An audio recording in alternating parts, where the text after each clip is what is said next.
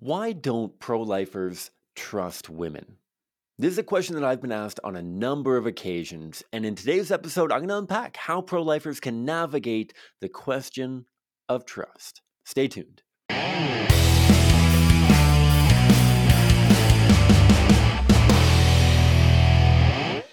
Hi, folks. My name is Cam. I am the host of the Pro Life Guys podcast, and I am super fired up to have you back along for the ride. Thank you to all of you who have been faithful listeners over the last 2 years. We've been pumping out episodes. And to those of you who might be new, welcome along for the ride. The Pro Life Guys podcast is dedicated to equipping you with the tools that you need to have compassionate and compelling conversations about this incredibly important, but at times very controversial issue. I feel like for many of us, the topic of abortion is something that initially we don't want to approach. We as society has told us that this is awkward, that it's uncomfortable, that people shouldn't have to talk about abortion.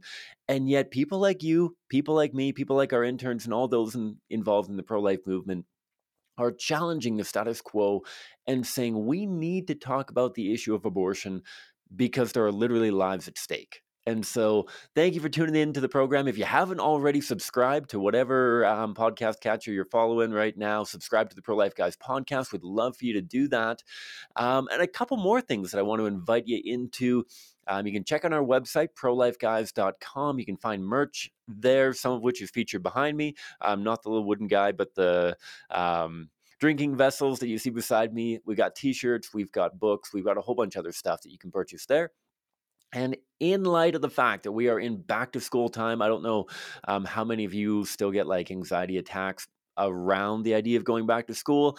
I am starting to get to the age now, I'm 32, and so I'm starting to feel like back to school is a fun time of year. For a long time, it was like a little bit fun when I was in middle school, and then come high school, it was less fun. And then come university, it was horrifying, and I didn't want to go back to school at all. And then I feel like after I graduated university, it was a little bit of a gap time. And now I'm back into this kind of vibe of back to school is kind of a neat time of year, that this is an opportunity for us to prepare for a new opportunity for learning, engagement, all that fun stuff. I'm not belaboring the point too much. What I want to do, so we are going back to school, and I want to help you out a little bit with your wardrobe, with your choice of drinking vessels, and maybe with a few pens as well. And so what we're going to do, there's going to be 2 contests coming up here. The first is on YouTube. Go to the Pro Life Guys podcast YouTube channel, and the first 5 people who comment on this episode, it's going to be up on YouTube.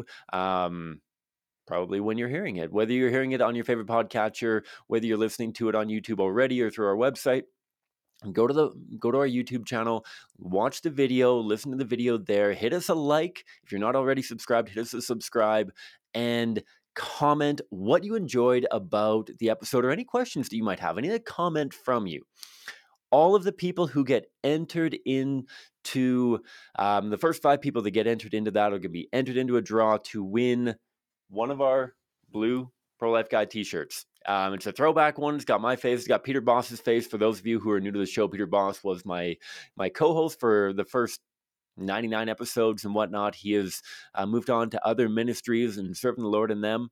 But you'll get one of our blue t-shirts. You'll also get your choice of one of these 3 drinking vessels. And so first 5 people that go there. And as I mentioned, there's a second contest, identical contest. For those who YouTube isn't quite your pace, you can go onto our website, prolifeguys.com, listen to the episode there, either the YouTube link or the Spotify link. Drop us a comment in there, and the first 5 people that drop comments on our website episode will also be entered into a draw, also for one of our blue t-shirts and your choice of drinking vessels. I'll throw in a bunch of End the Killing pens and maybe some wristbands and whatever else. But yeah, we want to hook you up with a few things before school semesters start again, whether you're in high school, university, whether you're a teacher, professor, whether you're a parent of somebody who's going off to school, whatever it may be. If you're not even affiliated with school, you've never heard of school before, you're still entered into the draw if you want to do that. So absolutely. If you want to help us grow the show more and more, next week we're going to be doing an episode on our summer internships. We did one at the end of last year's internship where I got all of the interns to crowd around in at the time the classroom that we were using then. and we're going to hear a little bit from them coming up next week, which is really cool. And we'll go from there. And so that's a little bit of what's on the go. I apologize, and I appreciate all of you for continuing to tune in, even when these episodes get posted a little bit later and our social media is lagging behind as well. Huge shout out to Carissa, who does a bunch of our social media stuff now. We are definitely feeling the loss of Peter. Peter is an incredible dude. He looked after a ton of the logistic stuff around posting episodes and the social media content and whatnot. And so definitely missing Peter. I'm thankful that I've been able to touch base with him a few times, get updates from him and his family as to all the cool stuff that they're up to. And I hope to have him on sometime in September here so that you can hear as well as to what he and his family are up to with ministry in a different kind of sector of society and whatnot. And so that's really cool. Without further ado, let's dive into this question. I don't know how many times you've been asked about the component of trust, but a number of times, especially over this summer, I have been asked and kind of challenged in a why don't pro-lifers trust women? Why can't they just trust women to make the best healthcare decision for them, for their family, for their health, all that kind of stuff? And often it even goes a step beyond that, where it goes sometimes sarcastically, sometimes aggressively into the question of, if you don't think that we should trust women with healthcare decisions about their bodies, what else don't you think we should trust women with? Do you think that we should strip women of the vote? Do you think that we should strip women of driver's licenses and the ability to travel and all this kind of stuff? And it's this spiral of accusing pro-lifers of not trusting women. And for a lot of people, that can be a baffling situation to try to navigate, because obviously we trust women, we trust men at particular times. And to dive into the background a little bit, like what's going through our minds as pro-lifers? What are we thinking about when people levy this accusation against us? Well, for some of us, I'm sure that you think about, well, no, obviously I don't trust women to make this decision. Because in Canada, over the last 50 years, approximately 3 to 4 million mothers have chosen to abort their children. And so, how could I trust a mother to make the right decision when the track record of so many in our society is making the wrong decision, we would say? That is something that we need to keep in the back of our minds. I would argue that's probably something that you don't want to spit out right away, because I think that what they are attempting to do is set up a false kind of me versus you. They want to pit pro-lifers against women.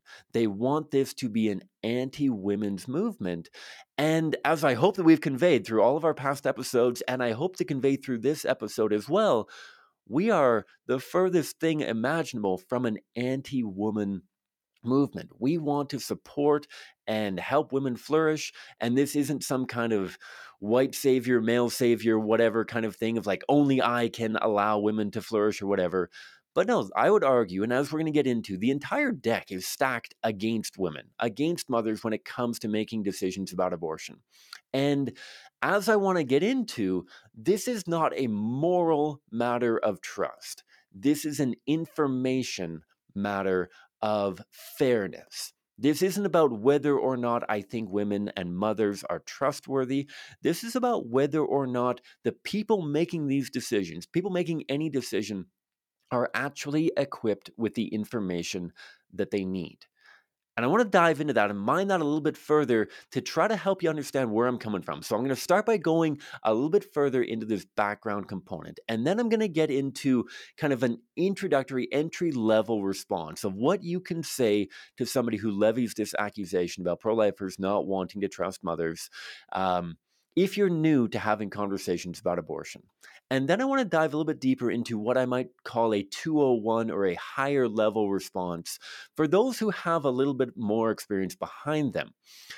The reason why I break it into those two is because, as somebody who not only was a new pro-lifer around 10 years ago and was desperately trying to grasp all of the different things that we're trying to convey and say in a conversation, but as somebody whose literal job is to train people in pro-life conversation skills, what I've found time after time is that for those who are new to having conversations about abortion, as I was once, as many of you were once, I'm sure, it can be daunting to try to remember a bunch of anecdotal differences of a very nuanced, very specialized way of approaching a particular question.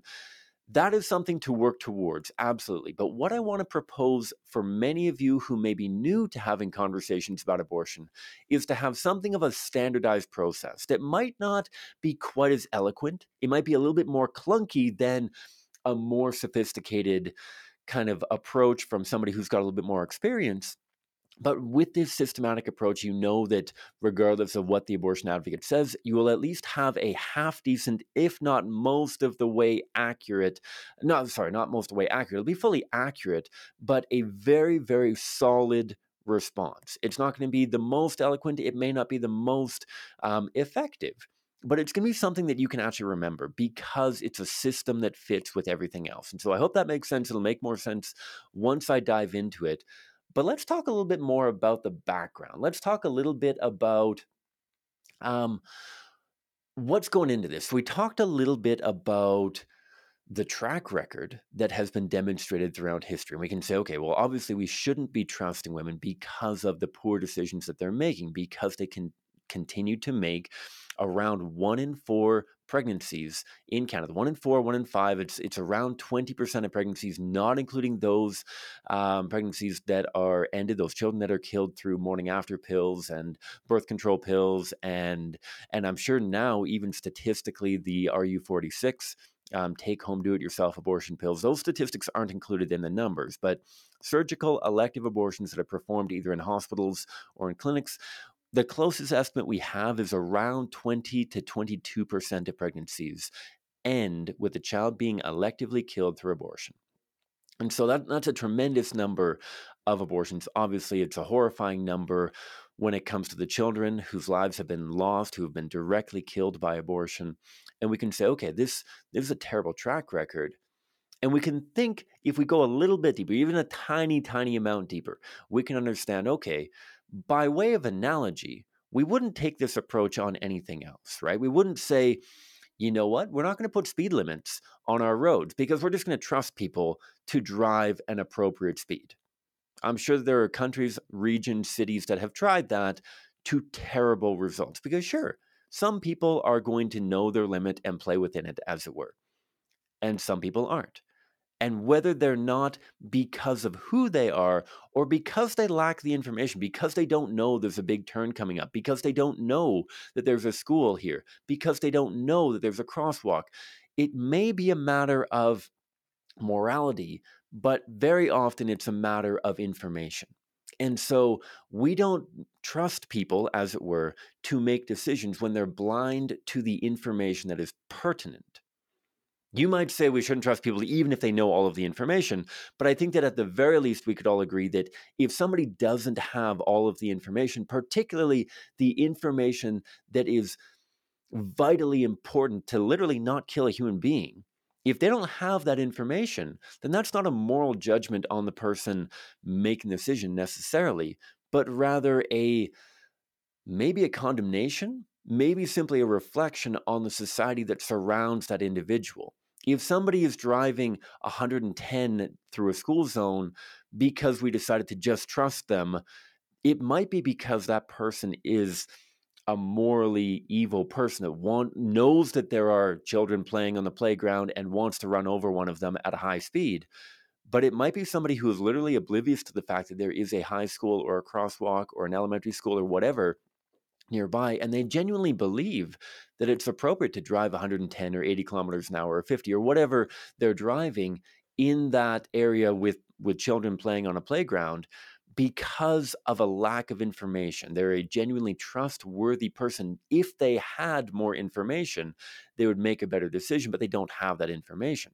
And so we can think of that by way of a ton of other analogies, right? I mean, we have legislation and we have moral standards, we have natural law that guide us towards a ton of different decisions because without sufficient information, the odds of people making appropriate decisions are incredibly low, right? I mean, to go in a very, very intense direction, Would we ever say, you know what, we don't need legislation surrounding sexual assault or even harassment because let's just trust that fellows are going to make the right decision? We have literally seen played out here in the media, played out in tragically so many people's lives. I've literally talked to hundreds, if not thousands by this point, certainly hundreds, getting close to 1,000, if not over 1,000 people who've been personally impacted by sexual assault and abuse and violence in their home, from family members, from friends, from people in their community. It's absolutely horrifying. We would never say that we're not going to put standards, moral standards, or legal standards surrounding sexual encounters because we're just going to trust people to do the right thing. Some people do the wrong thing because they're morally corrupt. Some people do the wrong thing because they don't have the right information, right? I would argue that you have to have all of the right information, or like it's impossible to not have all the right information on the sexual assault thing. But that's something to have in the back of our minds. Again, this is background information we want to be aware of. And I think that to go one further level deeper, before we tie it together and before we start going into how we respond, one level deeper that I want to talk about is simply asking the question, why?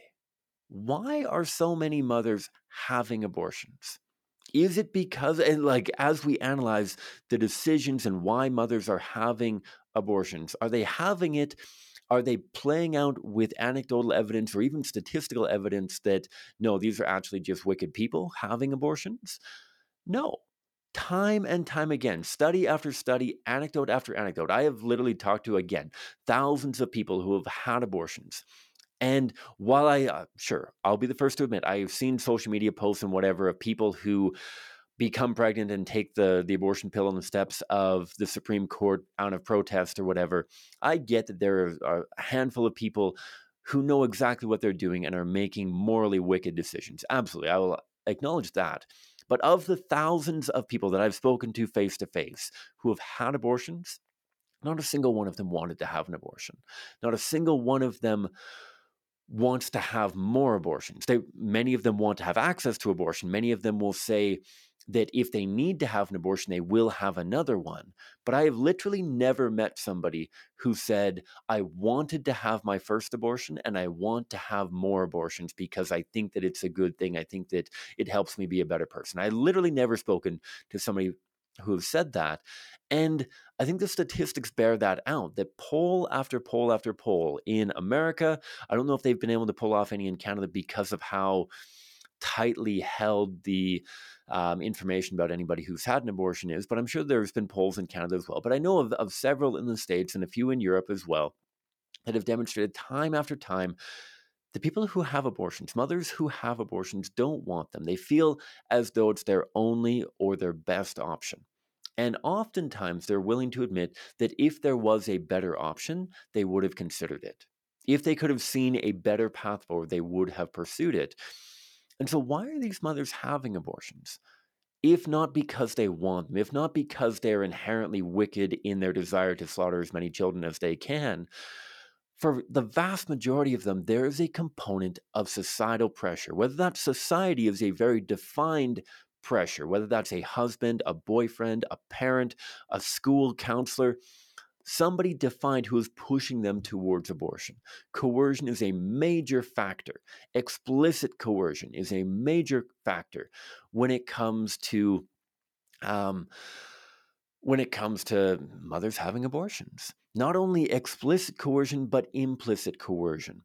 That even when somebody isn't explicitly saying, you have to have an abortion or I'm going to break up with you, you have to have an abortion or you're going to get kicked out of the house, you're going to have to have an abortion or you're going to be expelled from school or kicked out of this class or whatever, even if it's implicit, even if it's people gently nudging them in that direction of, you know what, I really think that you're gonna lose a lot of your future. I really think that you're gonna rule out a lot of your opportunities and possibilities. It's gonna be such a loss to you and the whole medical community if you're not able to pursue your medical degree. It's gonna be a loss to our family. You're not gonna be able to support us. You're gonna have a hard time providing for your other children.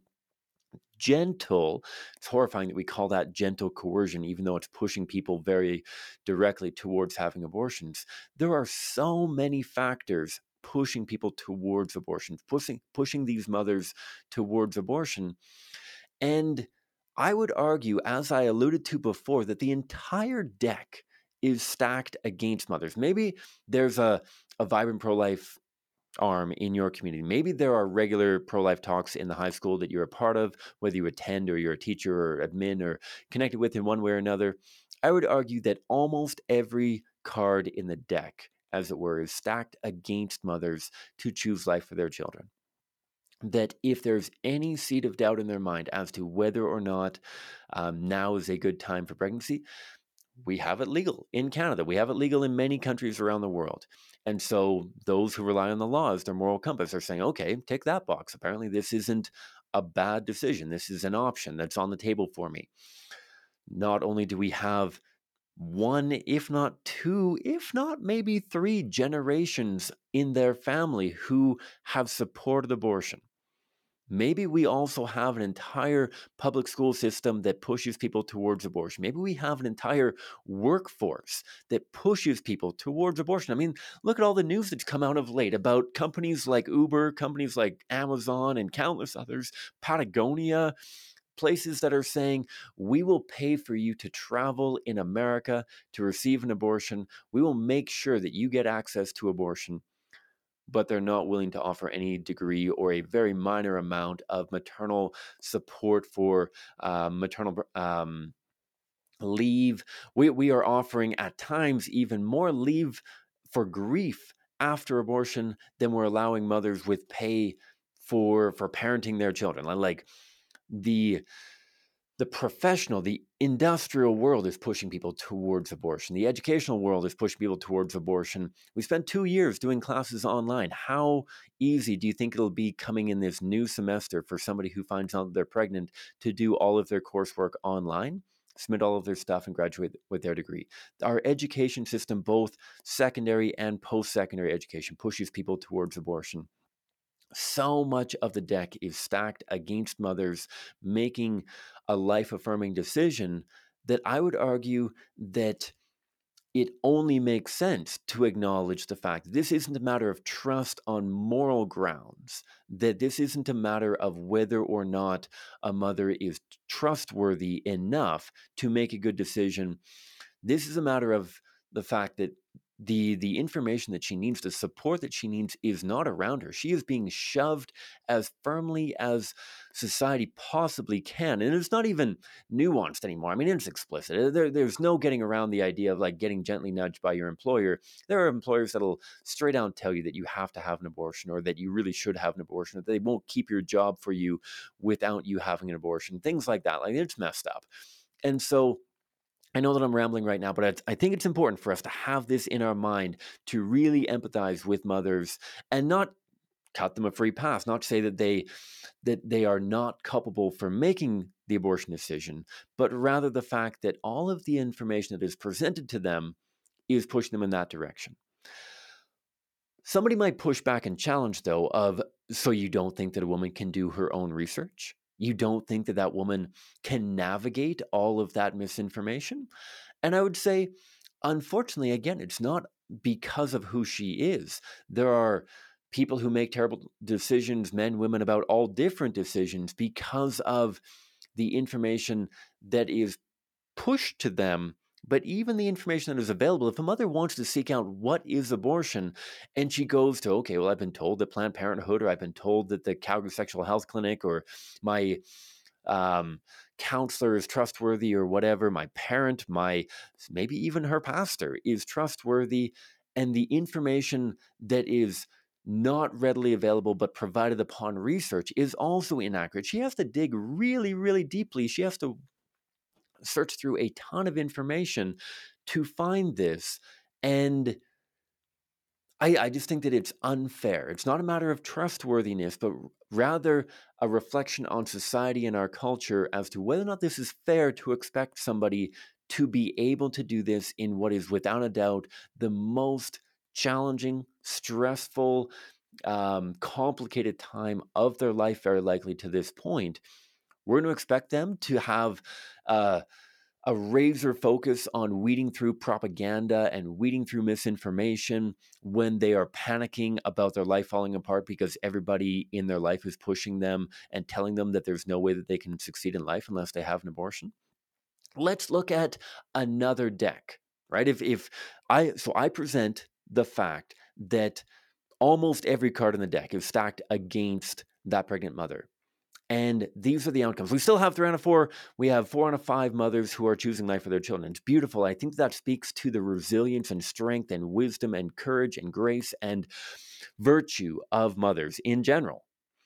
Let's look at another situation where the deck is not nearly stacked in any way as against the subject, and let's look at the outcome. Let's look at rape culture just for a moment. I know this is setting off alarm bells for a lot of people. If you want to dive into this, my colleague Jonathan Van Maren on the Bridgehead and the Van Maren Show and his podcast, his blog goes into this far deeper. But let's talk about fellas for one moment. All right, let's look at, so I'm a sports guy. Let's look at all of the stuff. Deshaun Watson in the NFL. Let's look at the Canadian World Juniors that some of you may have heard about. Let's look in Hollywood. Let's look in all of these different areas where men are making these terrible decisions to abuse, violently sexually assault women, underage women, women of age. Consent is thrown out the window. Consent has no notion anymore, or it's held up as a sacred cow, whatever. Trevor Bauer, I'm going to throw out a bunch of names, whatever. All of these fellas who have violently sexually assaulted and abused women. And I would argue that the majority of the deck is stacked in their favor. That we have legislation telling people very clearly, like, no, you cannot sexually assault people. We have education systems in our public schools talking about the necessity of consent. We have still a very culturally aware situation that this is just generally bad.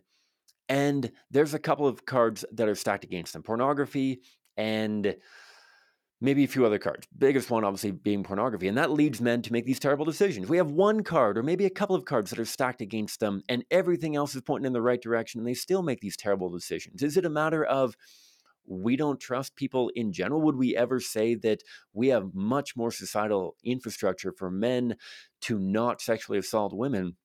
Therefore, we're just going to trust them. We're going to trust the fact that they have access to all of this information in their schools. We're going to trust the fact that they're going to let the law help them in their moral compass if they're confused or somehow don't know that this is an atrocious, terrible, awful crime.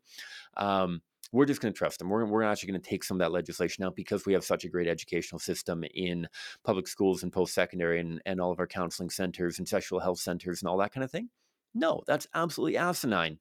We need to do even more to make sure that even when the deck is stacked a little bit against people, even if the deck is stacked entirely in favor of people, even if they have all of the information available, that we continue to provide a positive force of direction and support so that people can make a good direction.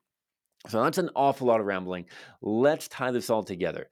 Let's talk about how this is not a matter of moral trust or lack thereof, but rather a lack of societal fairness.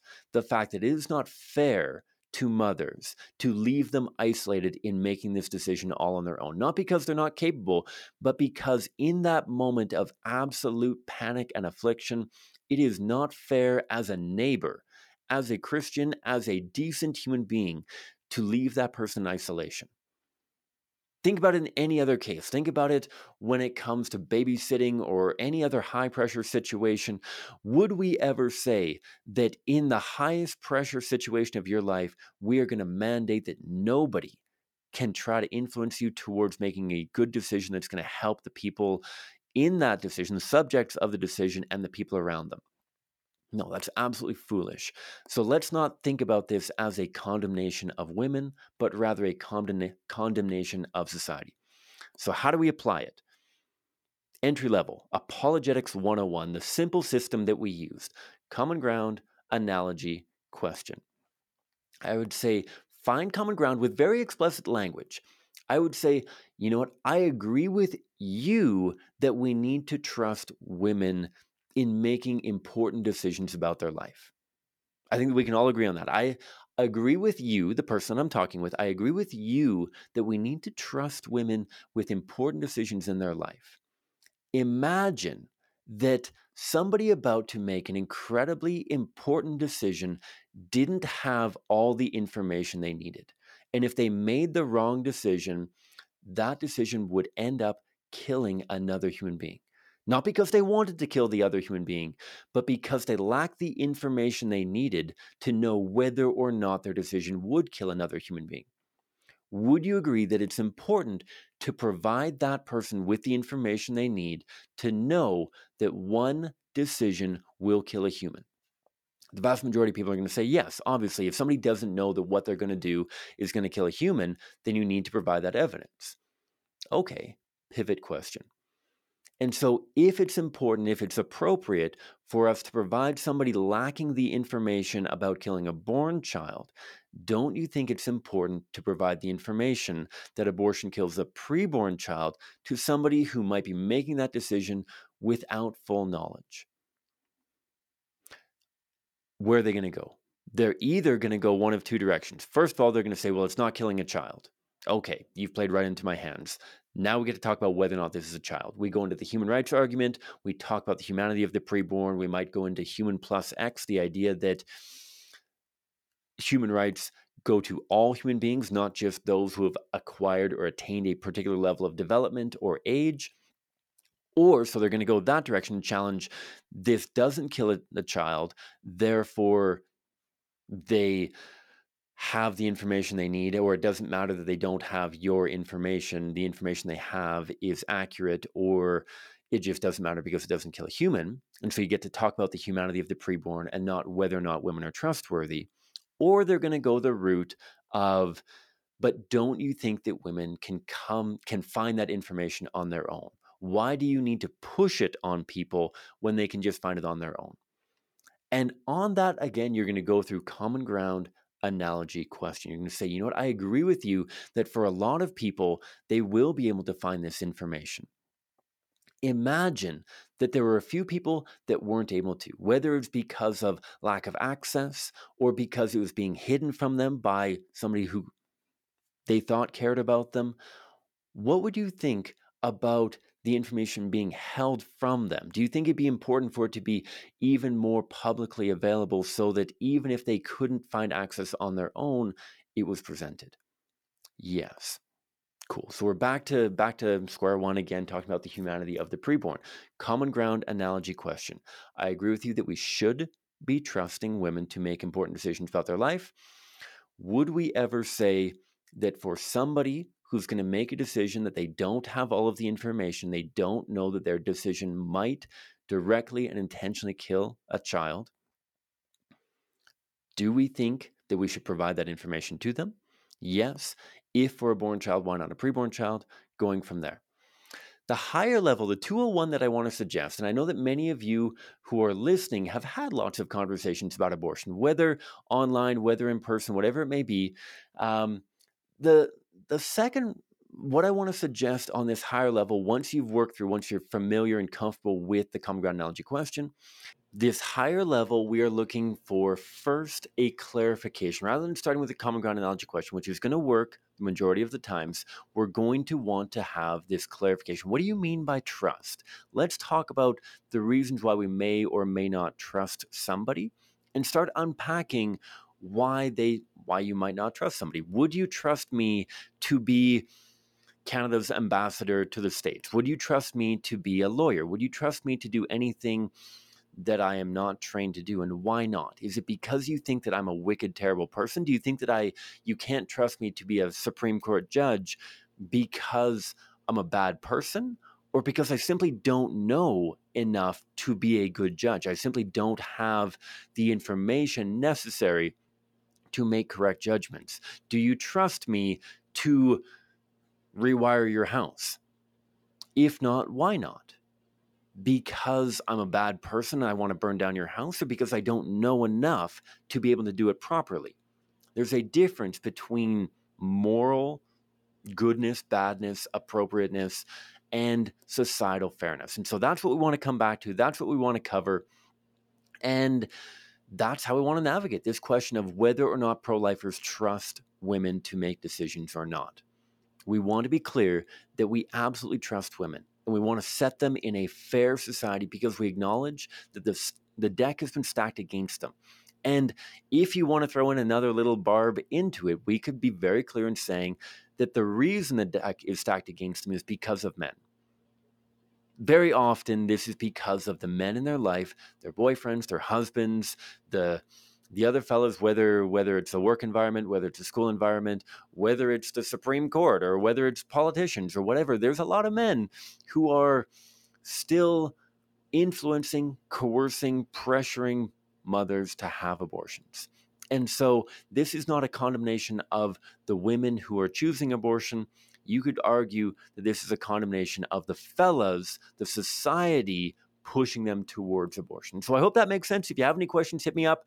You can either go to our website and contact us there, the contact form through there. You can email me at email@prolifeguys.com. And again, I'll mention that contest that we're doing, a twofold contest, one on YouTube, one on the website. First 5 people that comment on the post, like, comment, subscribe to the post, whatever. If you've subscribed already, just like and comment. First 5 people on each, the website and the YouTube video, will be entered into a draw, and you will win a blue Pro-Life Guys t-shirt and your choice of drinking vessels in behind me here. Whether you want a ceramic mug, whether you want a travel mug or the water bottle, the choice is yours. We'll ship it to you as quick as we can. Thanks a ton for tuning in. I hope that your pro-life outreach is going very well. If you want support, we have some really cool stuff going on at CCBR. We are bringing on a community outreach coordinator who is specifically geared towards supporting community-based initiatives. We have a new church outreach coordinator here in Western Canada. We've got one in Eastern Canada as well. Miranda King in Eastern Canada, Virginia White here. Shout outs to both of them. We want to work with you. If you're on campus, we want to work with you as well. We want to help out. We want to network with some of the other campus-based groups as well. And we want to help offer not only the apologetic support and training to help you have better conversations about abortion, but we'd love to help you with pro-life strategy as well for effective and meaningful ways to engage people in your spheres of influence. So thanks a ton for tuning in. Hit us up with any questions. If you want to help us put more boots on the ground, go to patreon.com/prolifeguys and sign up there. Announcement coming up relatively soon. I know that I talked about this before the summer, but with the Peter transition and everything, we weren't able to get our Life Lounge happening again, but we're aiming for one end of September. So more news on that coming up shortly. Thanks so much. Have a great day wherever you are and however much of it is left, and may God bless you abundantly.